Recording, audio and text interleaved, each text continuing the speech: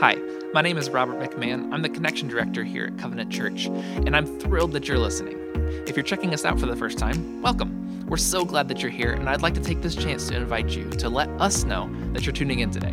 We'd love nothing more than to help you start building meaningful relationships and to join you on the journey of faith.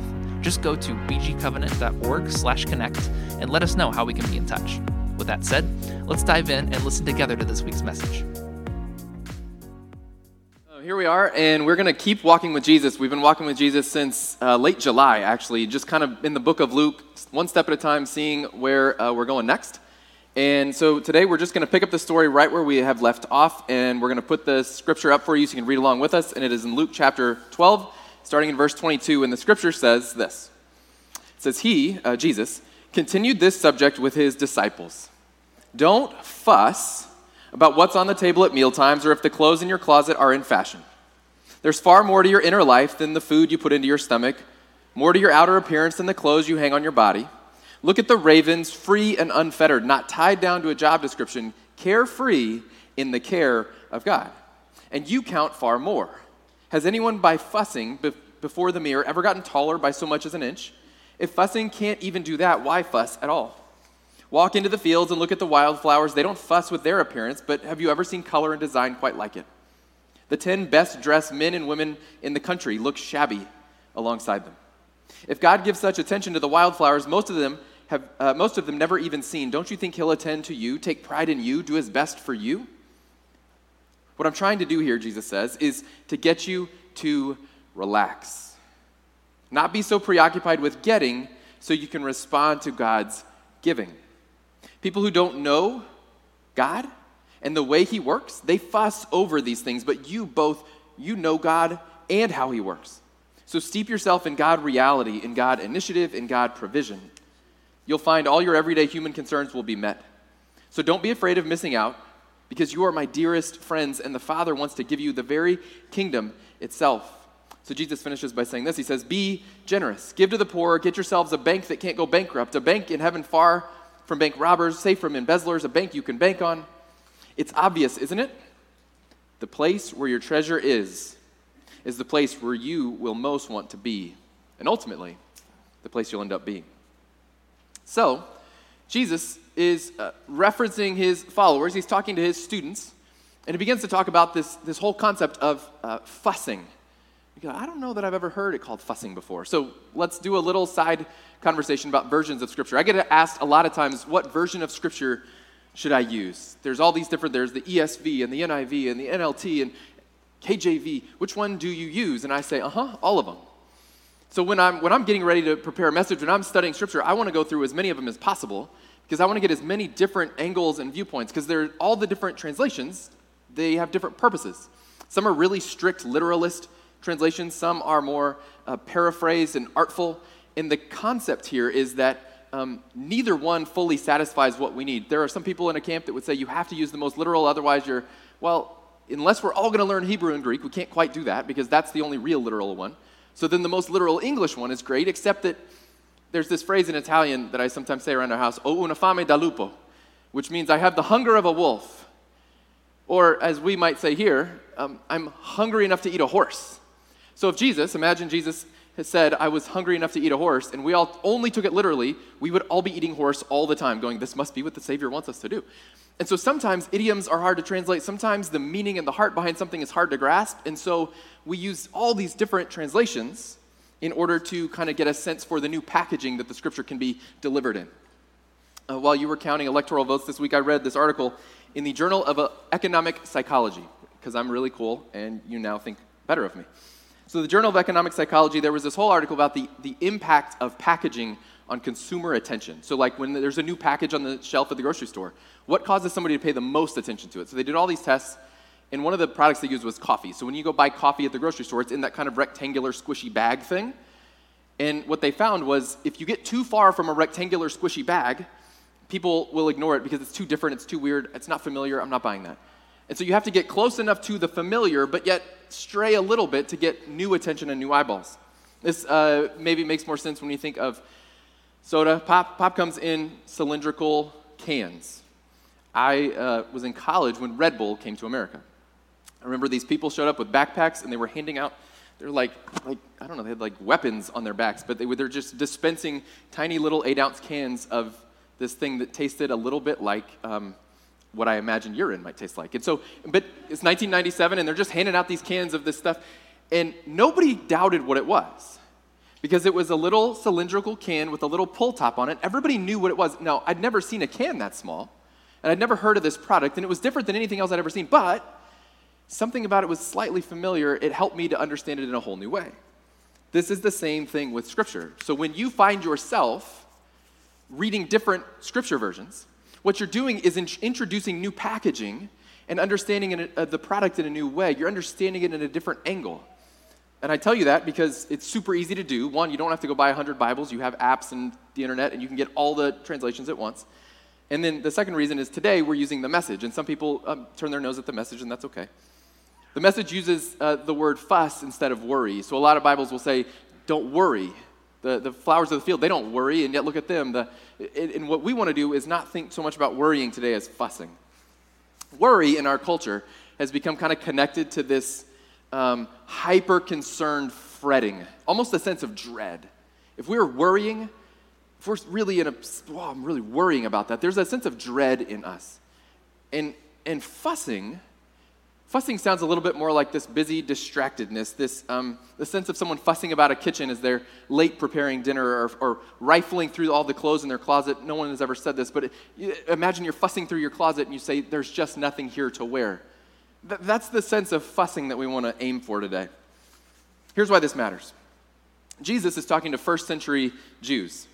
First century Jews, in the middle of a Roman occupation, they are heavily taxed, and now as they follow Jesus, they've left their jobs behind for a season so they can follow him. So what we have here is people who probably don't have a lot of money. They're probably not carrying around big sacks of cash, and they might actually be able to worry about where their next meal comes from. So when he says, don't worry about where your next meal comes from, it's because they might actually have dread that they might not eat today. We cannot do the same. We are 21st century Americans. We are wealthy by any comparison. They are praying for rain so that the crops come in and no one starves, while we are crushing pumpkin spice lattes and eating something called the son of the Baconator. The son of Baconator. Our burgers have gotten so advanced, they are procreating and creating new burgers. This is a thing. So look, we don't worry about food, but we sure do fuss over it, don't we? We don't worry about clothing, but we sure do fuss over them. So the scripture is asking, what does all this fussing about stuff get us?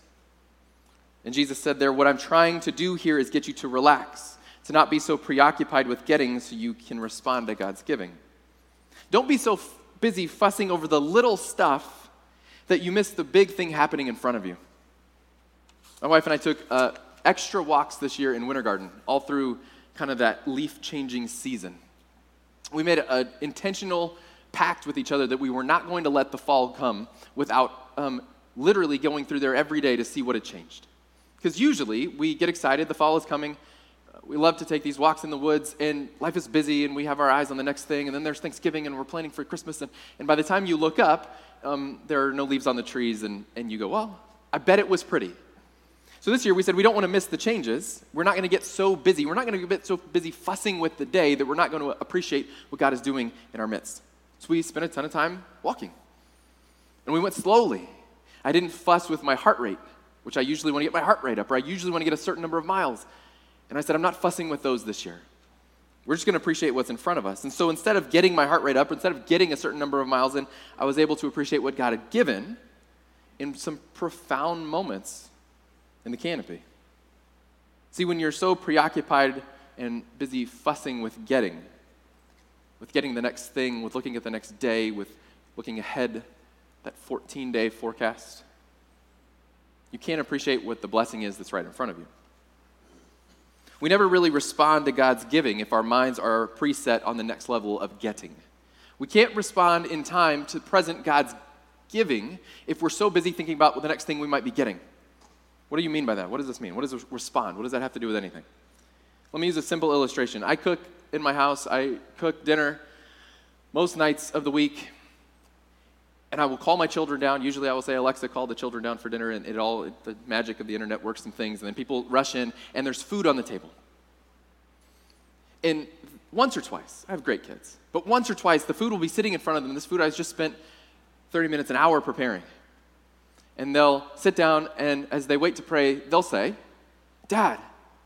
And I get ready for their effusive praise and gratitude of my hard work to provide for them. And they'll say, Dad, what's for dessert? And it's like a balloon just pops, you just kind of deflate and go, can we get through dinner first? Can we appreciate, we haven't even prayed for dinner and we're already talking about the next thing. We already want dessert. Like, can we go to Sunday Station? I'm like, how about never again? Because they're so interested in the next thing they're going to be getting that they can't even appreciate the thing that they've been given right in front of them. And this is, mildly offensive. Like, I don't hold it against them. I understand. Dessert is much more interesting than, chicken and peas or whatever is on the table. But I'm saddened more for them that they're missing out on the present because they're falling into this trap that Jesus warns us against, this trap of always looking for the next thing. So when we focus on what's coming instead of what is, when we focus on what we want next instead of what we have in front of us today, we miss really three important gifts. And I'm going to put them up for you so you can see them, and we're going to just briefly touch on each of them. But there's three important gifts that God gives you when you are able to be present in response to his giving of the moment. The first one is the gift of humility. Humility is this recognition of God's provision in your life. It reminds us who runs the universe. Humility is simply recognizing that we don't run the universe, that God does. He's provided all the things in a culture that prizes control above all else. It is a gift to remember that he is good and he is faithful and he's ultimately in control. And so that humbles us. It puts us into a smaller mind frame and it allows us to live as created things, not creator. Second thing it gives us is the gift of reliance. And this is not something that we often look for. We're a self-reliant people, but this is an appreciation of his provision. It reminds us where our help comes from. So in our culture that prizes self-reliance, it's a gift to remember that he ultimately is all that we can count on. And that drives us back to humility again. The third thing is intimacy. Closeness that comes when we just relax and enjoy what the Father has put in front of us. Discuss the recipe, savor the flavor, consider the intricacy and the delicacy, and most important, truly be with him. So many people say, I feel far from God, and I say, when's the last time you spent time with him? And they go, well, I came to church a lot. No. When did you sit on the Father's lap? When did you just talk about your day? When did you unpack something? When did you savor something with the creator of the universe? And they go, well, how do you do that? This is why mealtime in our culture is so sacred. Mealtime in our culture is really sacred. It's why so many important things happen over meals. It's why we do business deals and why we do anniversaries. It's why meals are so sacred to us, is because it's the only time that we slow down long enough to connect and look in the eyes of another person. Even eating at home, people come and go. They kind of dart in and dart out. They clean up and go to the next thing. But when you go to a restaurant, you're kind of prisoner to their timing, aren't you? And they come back and they say, I'll be right back to get your order, and they don't come back for 5 minutes. You're forced to just sit and stare at another human. Often the first thing you think to do is 2 minutes in, you're out of stuff to talk about. And you go, when do you think he's coming back? I got my order, and you start getting like you're almost impatient waiting for them to come back, and this is the gift, right? I need to get my order in. No, God has given you 4 more minutes. When we move away from getting and focus back on God's giving, we gain humility and renewed reliance and deep intimacy. Here's the rub. This is us being honest. Some of us would rather have the new stuff than the intimacy with God. Like when we say, don't fuss over what you're wearing, don't fuss over your clothes, don't fuss over your possessions. Some of us would rather actually have that than have God.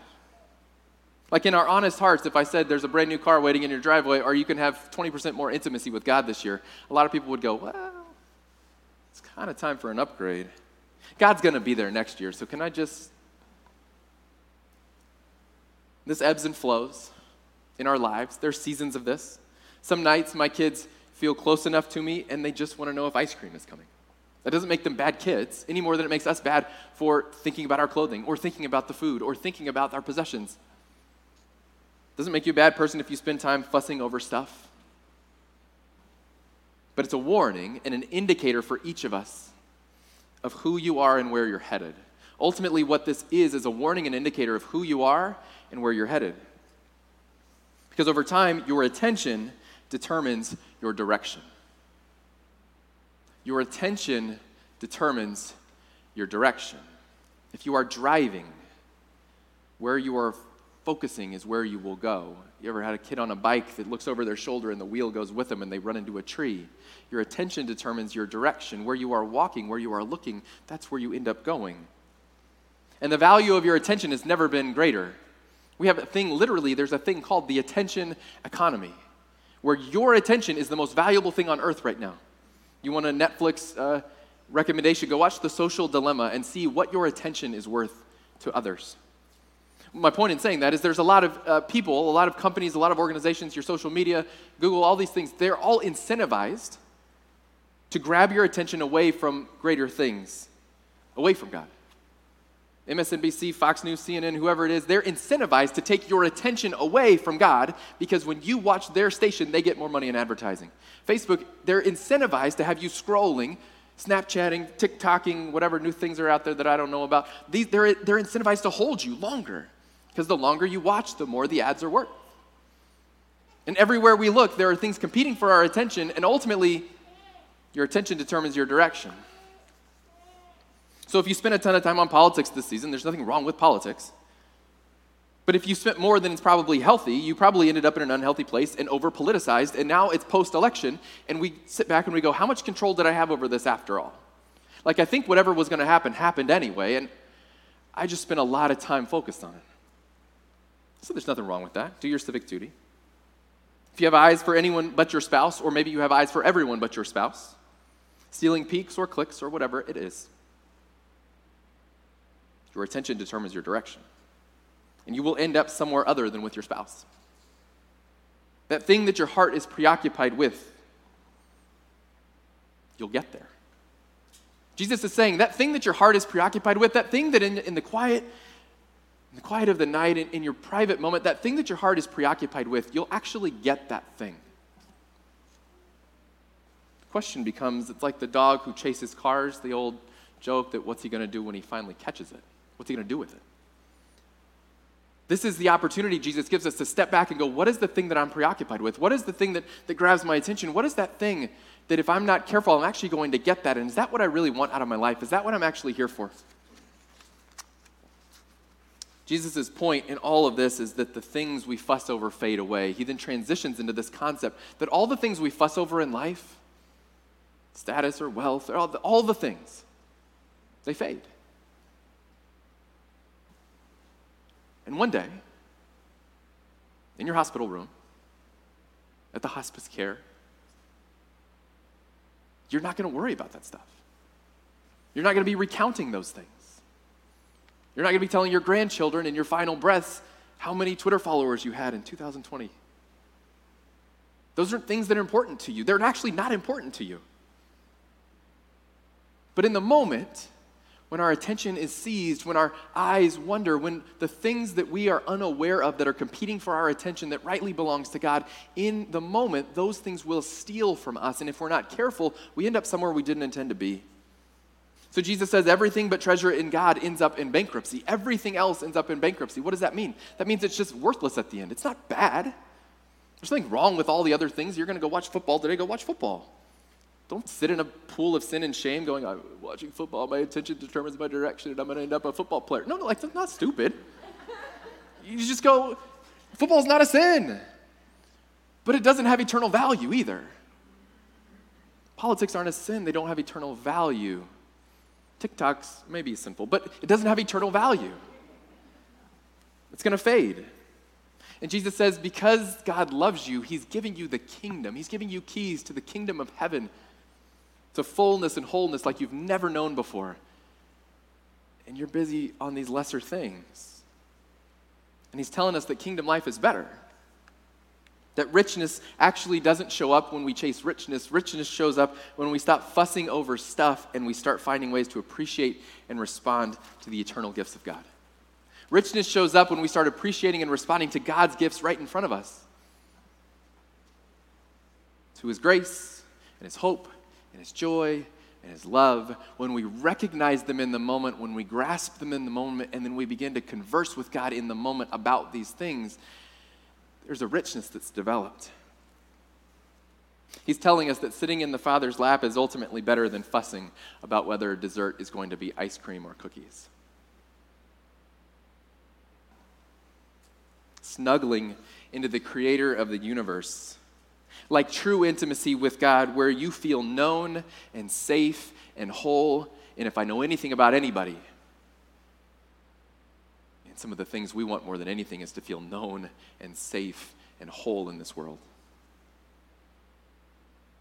When you snuggle into God like that and you begin to feel known and safe and whole with the creator of the universe, it makes all of the fussing over lesser things seem less than satisfying. So the questions today are, where's your heart? Who holds it? What do you really desire? Where is your attention? And what is that treasure that deep down you're really seeking?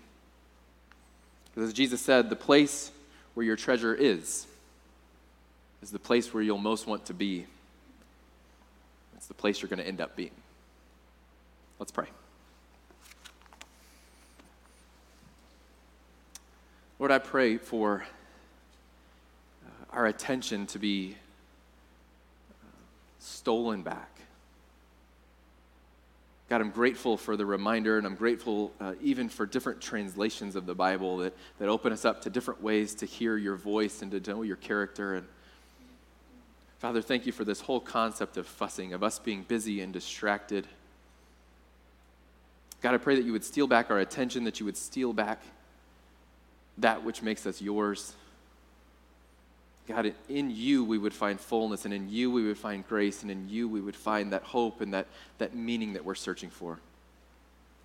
Father, thank you for giving us little joys in the world, little joys in meals and sports and in the little things that make life full around the edges. But Father, I pray that you would keep them on the edges.